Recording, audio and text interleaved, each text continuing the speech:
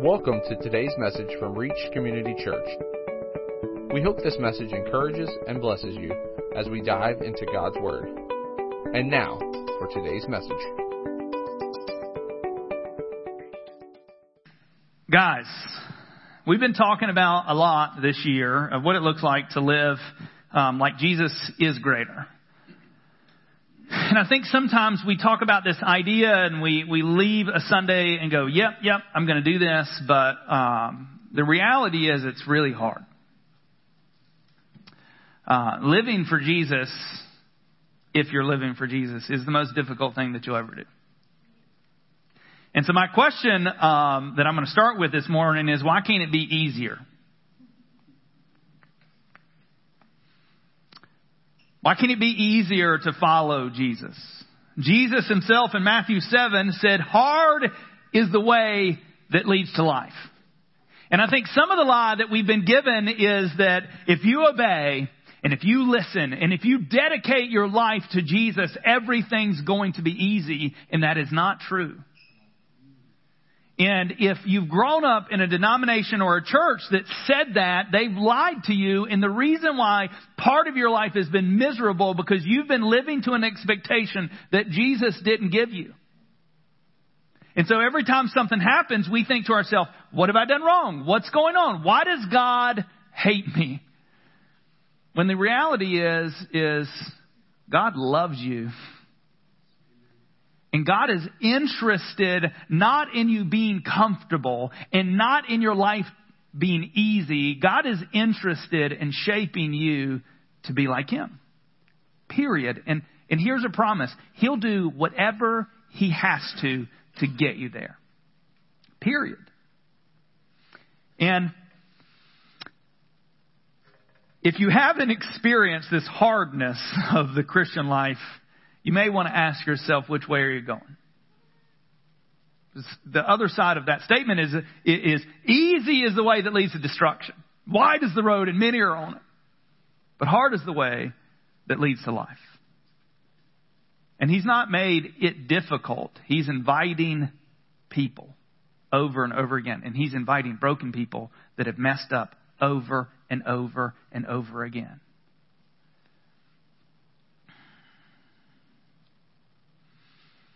Jesus says in Matthew 10, I think it's in 27, my sheep hear my voice.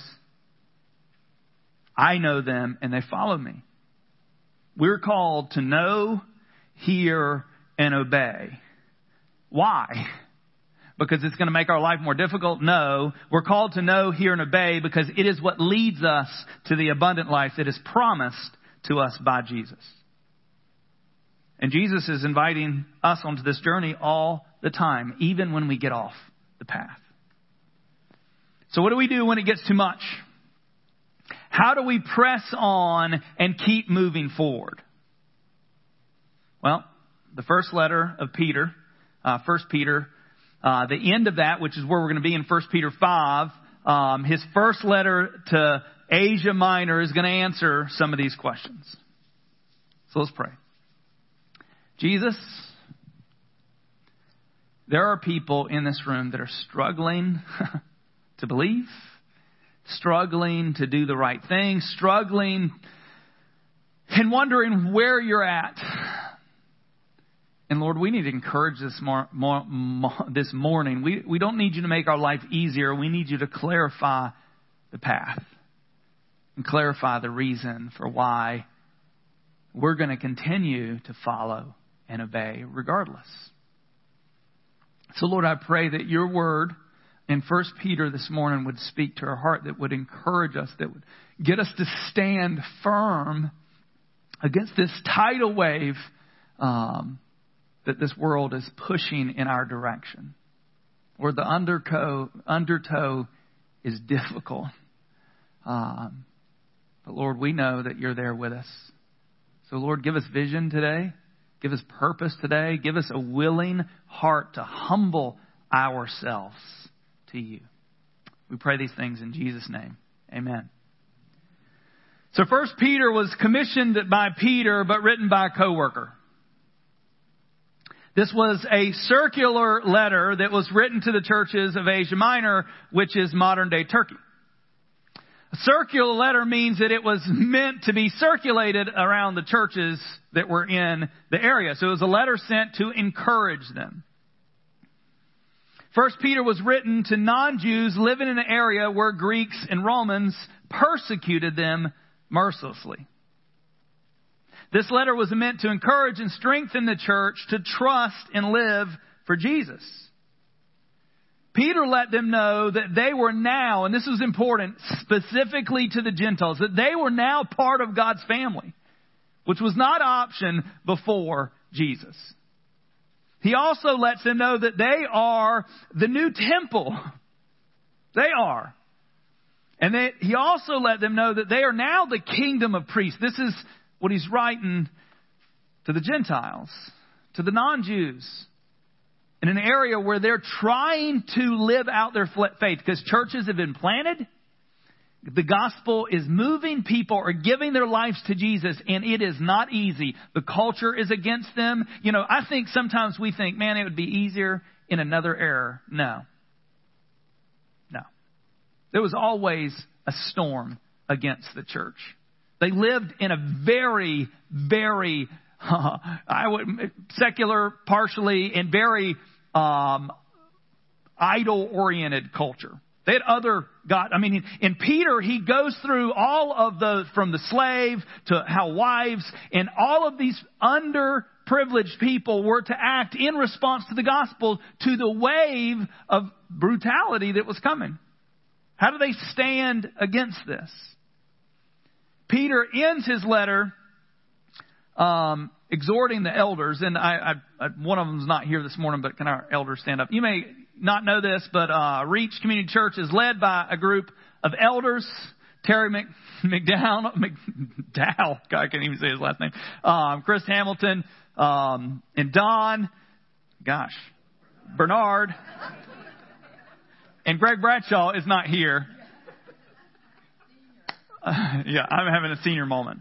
But these men have given their life to pray for this church, disciple and train this church, and encourage this church. And you may not know that they're even here. So I wanted you to know that there's men in this church that are giving their life to make this church better. This is not just me. Every decision, every penny that we spend, not every penny, but every big penny that we spend in this church is agreed upon and decided by this group of people.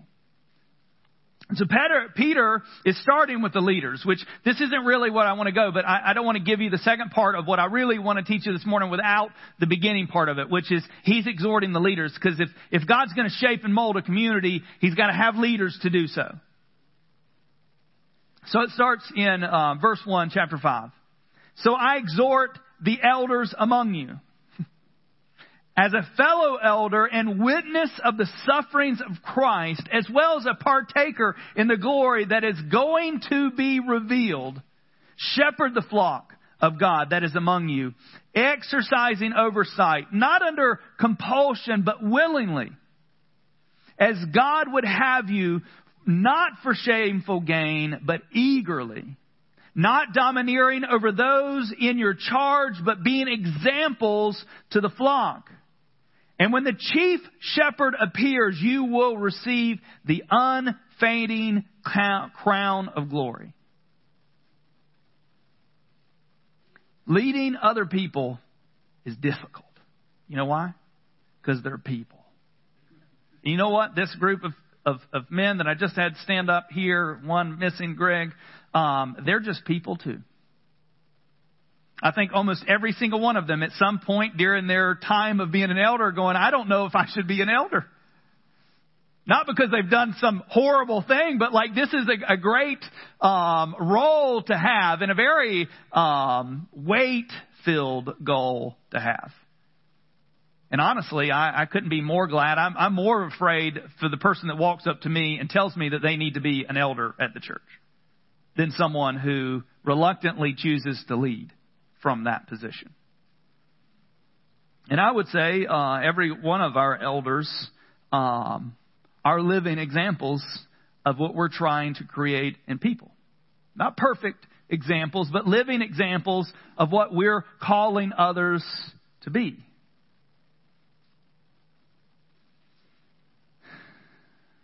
Verse 5. So that was to the leaders. And now he's going to start talking to everyone else. Verse 5. Likewise, you who are younger. And let me make sure that we understand what this means. Okay? Because some of you are like, well, I'm old enough that I'm not in that list. No. Younger means less mature. Doesn't matter how old you are. If you just met Jesus yesterday and you're 85 years old, you are younger than those that are leading you. Because hopefully the ones that are leading you have been loving Jesus, following Jesus for a period of time. So we're submitting and surrendering not because of our age. We're submitting and surrendering because of our maturity levels. Someone's just thought, I am not immature. Okay. I'm not judging anyone here. Calm down. Calm down. Likewise, you who are younger, be subject to the elders. Listen to this. Clothe yourself, all of you, with humility towards one another. For God opposes the proud, but gives grace to the humble. Okay, we've got to start here. Like, if we're going to have, you got to have good leaders that are going to lead people in the right direction, but then you've got to have the people who say they love Jesus humble with one another. You know how most churches become new churches? They split. Because we don't humble ourselves, we get frustrated with somebody. Instead of doing something about it, we get angry and do something else. Look, if we're going to be, I'm telling you, do you know how many different opinions there are in this room? A lot. Okay? We understand that? Do you understand that there's going to be things that, based on knowledge in our time in life, that we may agree or disagree on? Understood? Politics, Roe versus Wade. There's lots of things in our world right now that could divide us. And he's saying, humble ourselves. He's not saying, don't correct the wrong. Don't point out like this is a dangerous philosophy or ideology or theological position. He's saying, doing it with humility. I think we want to be more like Christian assassins than we want to be disciples. We want to tell people wrong. And I'm telling you what, this is one of the reasons, and I know I say it a lot, this is one of the reasons I got on Facebook. Because confessions, I am a judgmental person. Not normally out of my mouth, but inside. Like I'll look at something like, oh, that's wrong. I would never, partly because I'm a horrible writer, and I don't spell very well, and my grammar's, I can't even remember people that I've known and served with, their last names in this moment. I would never write something in a rebuttal and like, oh, you're blah, blah, blah. But inside, I just couldn't deal with that. And I hate that about me. I hate that my first thought isn't, this is a person made in the image of God that has the potential to know, hear, and obey Jesus.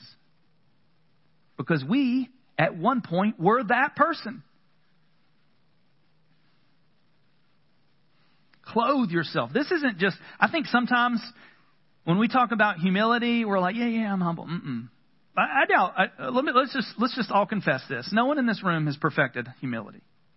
Because the moment you think you've perfected it, you've lost your humility. I mean, you just have. Yes, I am the most humble.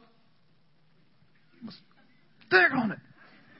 We're not. It's something we deal with. But the problem is we have to clothe ourselves. We can't just talk about it. We can't just read books about it. We have to do things that show our humility, which is hard because the only way we're truly going to have humility, because there's a false humility for those that have been around the church long enough that we're going to seem humble.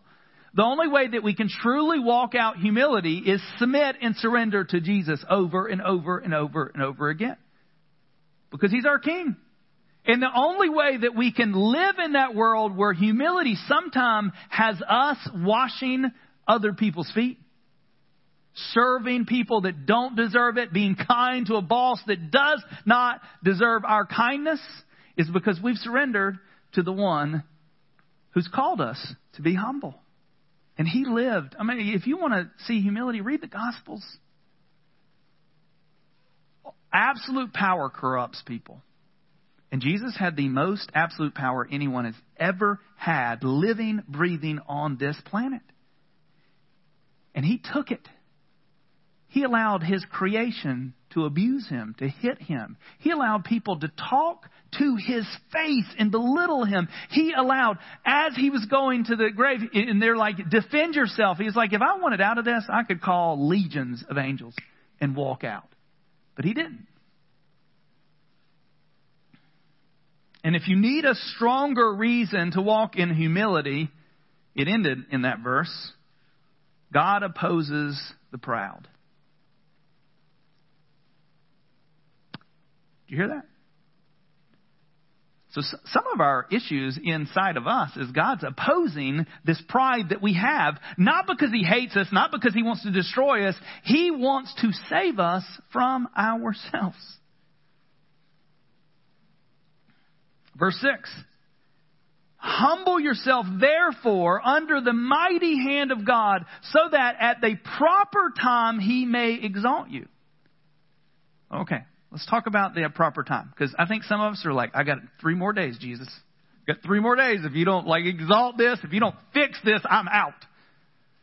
At the proper time may be in your next life in eternity. He's going to say this again in a little bit later. Look, our suffering doesn't have an expiration date.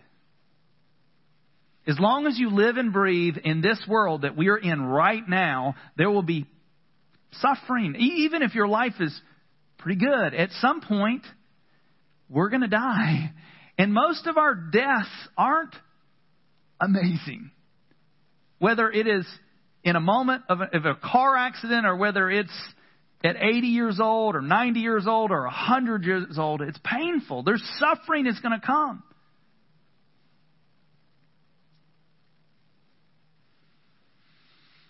But here's the truth that we do know. One is that how is it going to be accomplished?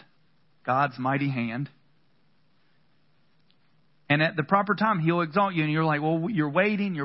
And if you never experience it here, we still get to know that God's a promise keeper. He is going to exalt you at the right time. Some of it is going to be in your lifetime. Some of it will be little victories that you get to see God as you faithfully and humbly walk out this life. He's going to set you free. And look what he gives us in the next verse. In verse 7, it says, casting all your anxieties on him because he cares for you. I'm telling you, humble yourself there before the mighty. During that process of humility, during that place of laying down your life, you better be casting your anxieties on him or you're going to go crazy. Because he cares for you. Look at this in Philippians 4:6. It says, do not be anxious about anything, but in everything, by prayer and supplication with thanksgiving, let your requests be known to God. And the peace of God, which surpasses all understanding, will guard your hearts and minds in Christ Jesus. He didn't say he's going to fix it. When you cast your anxiety on him, it doesn't mean that he's going to remove the anxiety. It just means over and over again, you're going to go, God, you're the one. And why is he the one? Because he cares. Some of us need to write that somewhere, that you see it all the time, because you don't feel like he cares for you because he's not doing the thing that you want him to do. Reading a book the other day, and he said that if God answered all our prayers, he would remove all the things that he's trying to do to make you into the man or woman he's designed you to be. We want freedom from the things that God is actively doing in our lives to make you into the person that you want to be. Verse 8, be sober-minded and watchful. I'm going to introduce the devil in just a second. Be sober-minded and watchful. What do we normally do with our anxiety? If we're going to be honest, most of the time it's not casting our anxiety to the Lord. Most of the time it's don't be anxious about anything. But in prayer and supplication with thanksgiving, make your request known to God. We're not doing those things. What do we normally do with our anxiety? We drink. We do drugs, prescribed or otherwise. We settle in for distractions like TV and social media. That's my drug of choice. You know, like if I'm anxious, I will just disappear into an episode of something. Let's be honest. Into things. Remember, Jesus also said that when he was talking about the casting of the seeds and the 4 different types of soils, one of them, the vines came up and choked them out because of the deceitfulness of riches. Some of us, we're casting our anxiety by working harder and making more money because we think that money is going to fix our problems. And it's not. I mean, do some research. I think that there's a higher case of suicide, there's a higher case of depression in large producers. Money, more problems. Anybody? No? Okay. So why do we need to be sober-minded? Why do we need to be intentionally sober-minded and be watchful? Because if we're not, then we're going to lower our guard. If you're looking for alcohol to fix your issues, what does alcohol do? How many great decisions have been made on alcohol? And this isn't a place that's like, alcohol's not the devil, but it could be the devil for you. What about other, drugs or TV or other things? Whatever your thing is, when you get anxious, some of it's lust and sex, and we think, like this thing, I'll pursue this and it'll make me happy, it'll make me satisfied. It absolutely will not. And we're dumb enough, I include me in this, that even though we'll go to it and realize it won't satisfy us, we'll continue going to that same place. I think it's in Proverbs. It's like a dog returns to its vomit. Have you ever seen? My dog throws up sometimes. Like it's whole pieces of food. I don't think he ever chews anything. And you know what he does if you don't take him away from it right there? It's gross, isn't it? But you know what you do every day? Every day is you go back to your own vomit. Maybe it'll be better this time. It's what, I know that's gross. I know you're like, but that's the truth. We will, in moments of clarity, we'll go like, I am not going to do that again. I know where it leads. And then the next week, the next day, we're like,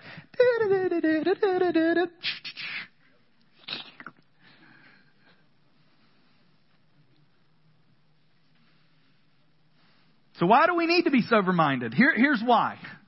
Continue on in verse 8. Your adversary, the devil, prowls around like a roaring lion seeking someone to devour. If you're not watching, if you're not sober-minded, if you're not set in this reality that we're at war, then you'll lower your guard and he will take a little bit from you at a time. He may not be able to rob you from the Father's hand, but he may be able to distract you from the purpose that he's made you for. Listen to this in John 10:10. It says, the thief, talking about the devil, comes only to steal, kill, and destroy.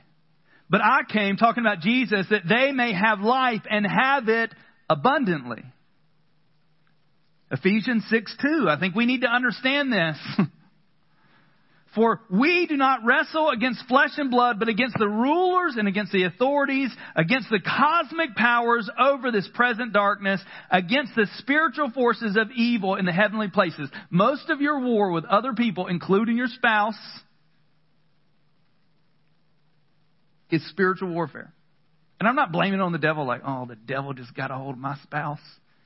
I'm talking about you need to understand that it's something bigger than just this argument going on. Because you know what what he'll love to do? The devil loves to distract you.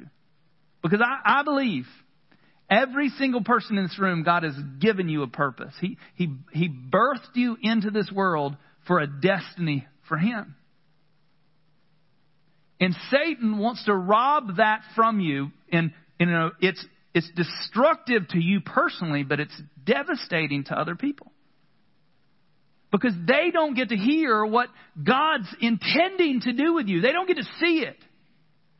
So we have to be watchful. We have to be sober-minded. And so what do we do with the devil? I think sometimes we think, like, I got this. I'm about to go box the devil. Look. If you ain't got Jesus in the ring with you, there ain't no boxing the devil. He is smarter than you. He is stronger than you. He will destroy you because that's his purpose. We're not called to fight. Yet when Jesus was confronted with Satan during the temptation after the 40 days of fasting, I'm going to just tell you, if I fast for 40 days, if somebody says, yes, I'll make that bread.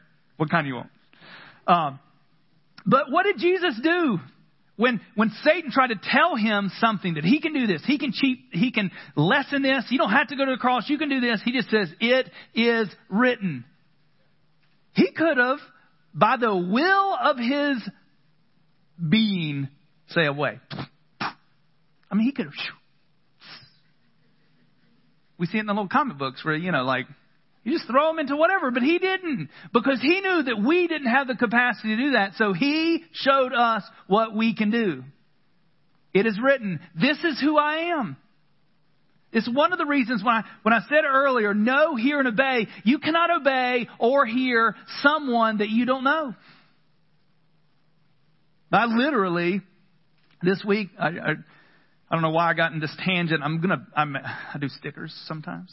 I got a Cricut. I'm a man. Okay. And I'm okay with that. I have a closet office. Don't judge me. I have a closet office in my house that I've erected during COVID. It's 37 inches wide. It's underneath the stairwell. It's like literally, it's amazing. It's like my little place, but I have to walk into it and there's a little piece of real estate on the wall going in there that I'm going to put these words real big. Know, hear, and obey. Because that's all he's asking you to do. And maybe you're like, well, I don't hear him and I'm sure not obeying him. Then start with the know. Get to know him, because that's where our power is. Verse 9, it says, resist him firm in your faith, knowing that the same kinds of suffering are being experienced by your brotherhood throughout the world. Look, when you think you're alone in the thing that you're suffering with, you're not. You're not. The greatest work the enemy can do to you, hear this right now, is to keep you fighting it by yourself.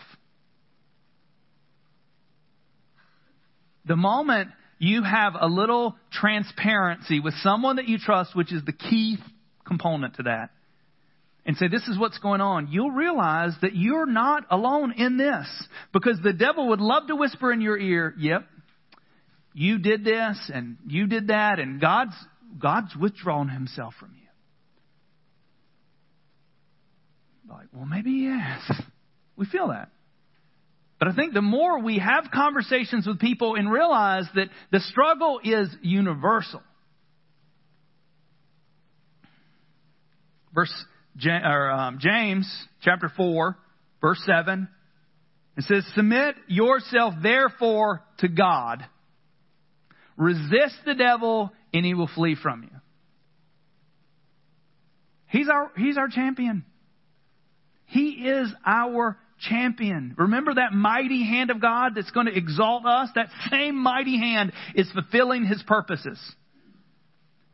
And I would like to extend you some faith. He's fulfilling his purposes in you right now. And you're like, no, yes. Look, I am and you are who you are because of all the things that you've gone through. And I believe that God will go to any means to shape and mold you into the person that he has designed you to be. And some of those things are painful. Some of those things, I'm going to tell you, some of the most hurtful things that have happened to me in my life that I would never want to redo ever again. I don't like to think about them. But they've shaped me into me. If you prayed that God would remove everything from you, you would not become what he has designed you to be. I love this. And he told him this. Peter, the same guy who's writing this letter. The same guy who's cocky and arrogant because he's one of the three chosen ones. Right before Jesus was going to the cross, he tells him, hey, you're going to deny me. He has this whole conversation with him. He said, and this is freaky. Because this has happened to us. We just don't hear the conversation. He says, hey, Peter, Satan has asked me because he has to. He has to get permission to mess with his kids. See that in Job also. Another day. He asked me to sift you like wheat. You know how they shift wheat? They throw it up in the air. It's, getting these other pieces out so they can get the kernel. He asked you to sift you like wheat. And Jesus didn't say, but I punched him in the face and he's down. You're good. He just said, but I prayed for you. And listen to this. He said, and when you turn, strengthen your brothers. I think the most critical word in that whole thing is when. He didn't say if. He didn't say if it works out, if you turn. He said, when you turn, strengthen your brothers. But I'm going to tell you, I don't think Peter would have been the person that we see in the epistles without that moment. He was forced to a moment of clarity, and I guarantee you that he was crucified upside down. That's how he died, Peter.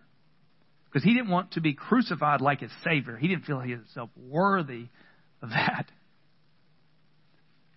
Peter, after this moment, I believe, and the infilling of the Holy Spirit when it came in Acts, he became who we see and we read right now. And this is the person that's writing this to the church who's struggling and suffering.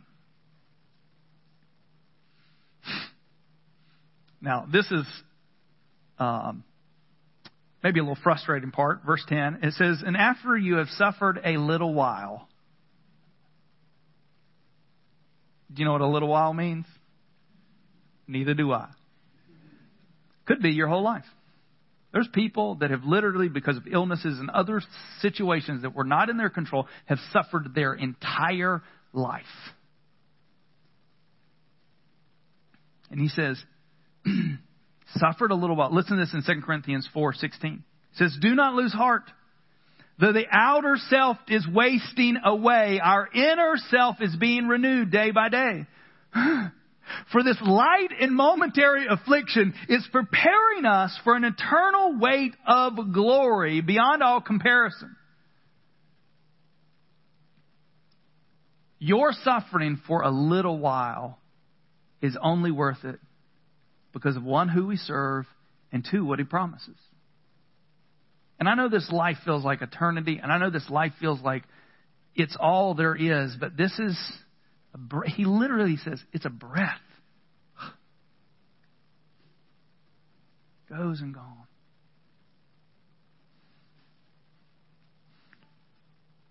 Continue on in verse 10. It says, the God of all grace, who has called you to his eternal glory in Christ, will himself restore, confirm, strengthen, and establish you. Himself. Himself. Do you hear what he's saying? He's like, right now, sitting beside the Father. Right now, he's interceding. The same person that prayed for Peter, saying, hey, I prayed for you. When you get through this, is interceding to the Father for us.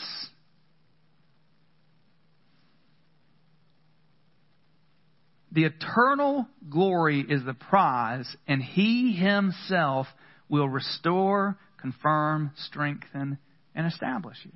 He himself. You know why he'll do it himself? Because he cares for you. You know how you'll make it through the challenges that God is going to present to you in the days, weeks, months, years ahead of you? Because you'll trust Jesus, that he'll keep his promises, that he himself will restore, he himself will strengthen, he himself will confirm, and he himself will establish you. And it finishes, just in case you needed to know this, in verse 11, to him be the dominion forever and ever. Because he has the power to do it. Look, I love reading. And if you're doing the 1-year Bible, I understand that we're in, the Chronicles. Anybody else? Anybody else with me? With the names? Whew. Man. Press through. But I love reading in the Old Testament where you see his dominion. You see his power when he's like, look, if you'll call me, every time, this is the best thing I love about, there's lots of things I love about the Old Testament. The best one of the many things I love about the Old Testament is that you see his people fail over and over and over again. And you know what? Every time, regardless of how big their failure was, the moment they humble himself, he rescues and redeems. And you know what he tells to the next person who he rescued? Hey, if you know, hear, and obey me, it'll be like this forever. And you know what they did? They forget.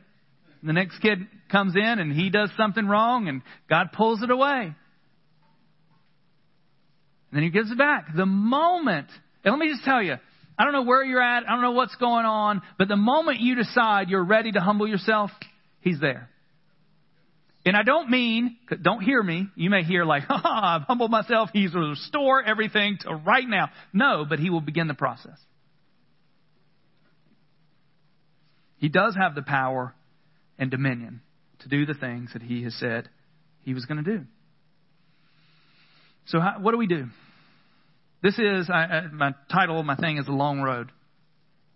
Look, just so we're clear on this, when you surrender to Jesus, it's not a transaction that you do once and you leave that transaction like you get a ticket to something or a license and then I'm good. I put it in my back pocket and I walk it around. When you surrender to Jesus, you just get on that path that we talked about at the beginning and you head on a journey that you'll journey through the rest of your life. And so how do we make it to the end of that? And this is the hard part, and we talked about this a couple months ago when I was talking about humility. God will either humble you or you can humble yourself. Those are your options. God humbling you is painful. Had it happen lots of times. But he'll also allow you to humble yourself. And so if you're going to make it, if you're going to be on this journey, you have to live in this place of humbling yourself. And this is not humility isn't something you enter into, also get that ticket and you carry with you. And like, I'm good. Humility is something you have to walk out every single day because you'll not be humble for something. See it every day in my life. Every day. I had to repent to one of my children because I was frustrated about going to Walmart at 9:30 at night because I'm tired. I get up early in the morning. I like to go to bed at a reasonable time. And Walmart at 9:30 is not something I want to do. And when we go there to Walmart, I want it done. Like I want to get in there. I want to get the stuff and I want to leave. I don't want to just wander around. This isn't the time to look for stuff. This is the time to be on purpose. And I was not nice. I mean, I wasn't horrible. Like you wouldn't have walked by and be like, Pastor just lost it in Walmart. But I wasn't throwing things, but like in here. And I was not nice to my 20-year-old. And super convicted by it. And my second Holy Spirit, her name's Jody, also confirmed that conviction. And, I felt horrible because this is something I'm actively working on. Actively. The last year of my life, I've been intentional trying to be a nicer person to those who I love and say I love. And it's difficult. And if you don't agree with me, like something's wrong with you, it is difficult. And not because they're bad people, it's because I'm there and I'm not humble. And so the next morning, when she finally woke up, I caught her coming down the stairs and, morning is usually not her great time to have great conversations. She's very purposeful in the morning. She wants to do what she wants to do, get it done. And so I stopped her in the stairs. I didn't even let her get all the way downstairs and I just apologized. Because that's not what I want her to see. I don't want her to get to the end and be like, my dad, I'm an inconvenience to my father. And that's my biggest fear when it comes to my children, is they're going to feel like I'm an inconvenience to them. And that's not my hurt. That's not my intention. But we're going to have to live in that humility. And that means going to apologize to a 20-year-old. That means apologizing to your 2-year-old or 4-year-old or, mother or whoever, to your boss. It means walking out that humility because the Holy Spirit hit something in me and I can choose to ignore it. And I'm going to tell you, and you've learned this, the more you ignore it, the easier it is to ignore it and the more damage that you're going to cause down the road.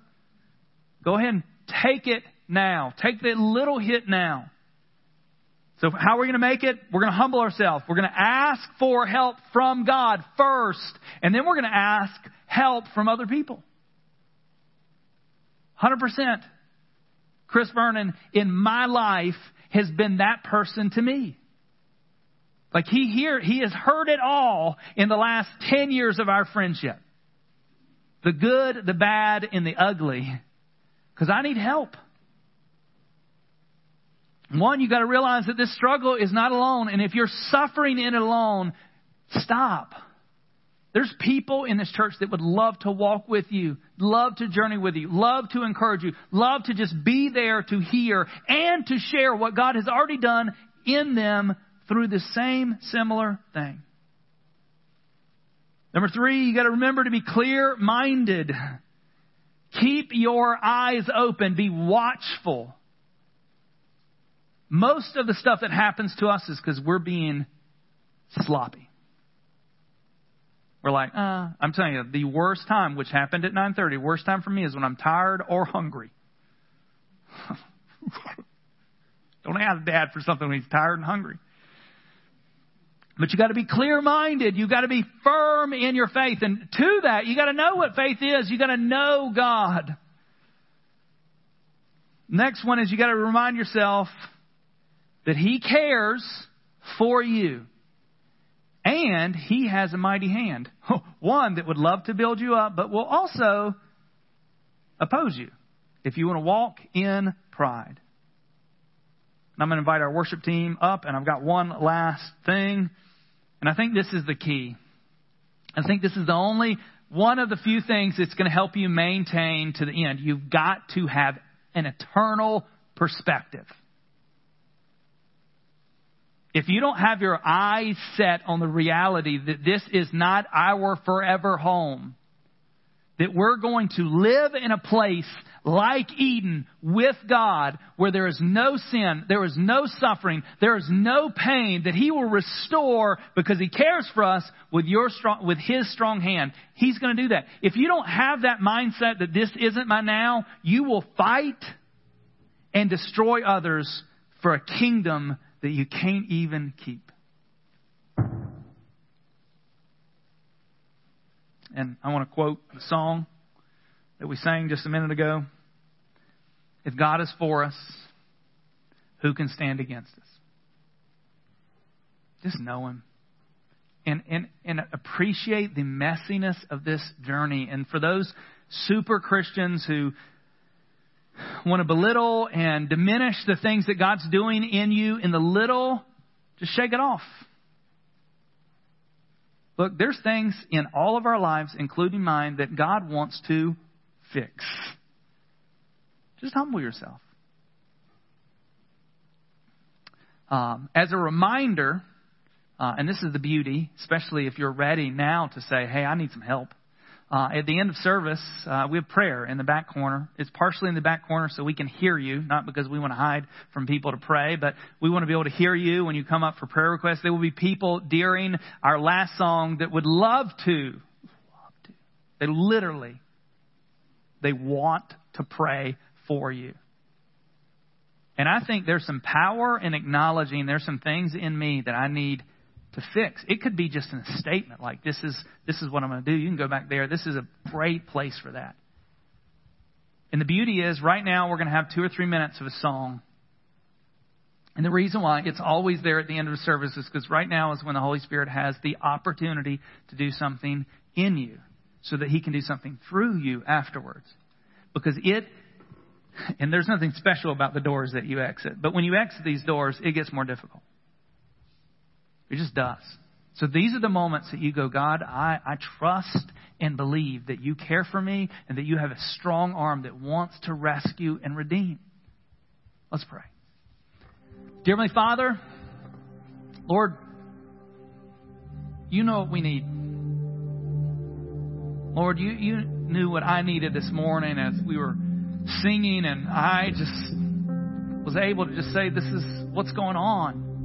And Lord, the church needs this right now, here in this room. Life isn't going to be easy, and we acknowledge that. But we also acknowledge that you have a strong arm to rescue and redeem. Lord, we also acknowledge that you care for us, and things that are going on in our life are always for our good. Lord, Romans 8:28, all things happen for the good of those who love Him and are called according to His purpose. And Lord, we love You. Lord, help us see our life through an eternal perspective. Not a this moment, this decade, this lifetime, but forever. Lord, we also acknowledge that You're worth sacrificing everything for. You are the hidden treasure. You are the priceless pearl. Let us be people willing to give it all away for You. Lord, we love You. Change us. Help us choose humility. And help us walk it out this week. We pray these things in Jesus' name. Amen. Thank you for listening to today's message. For more information, be sure to visit us online at reachcommunitychurch.com.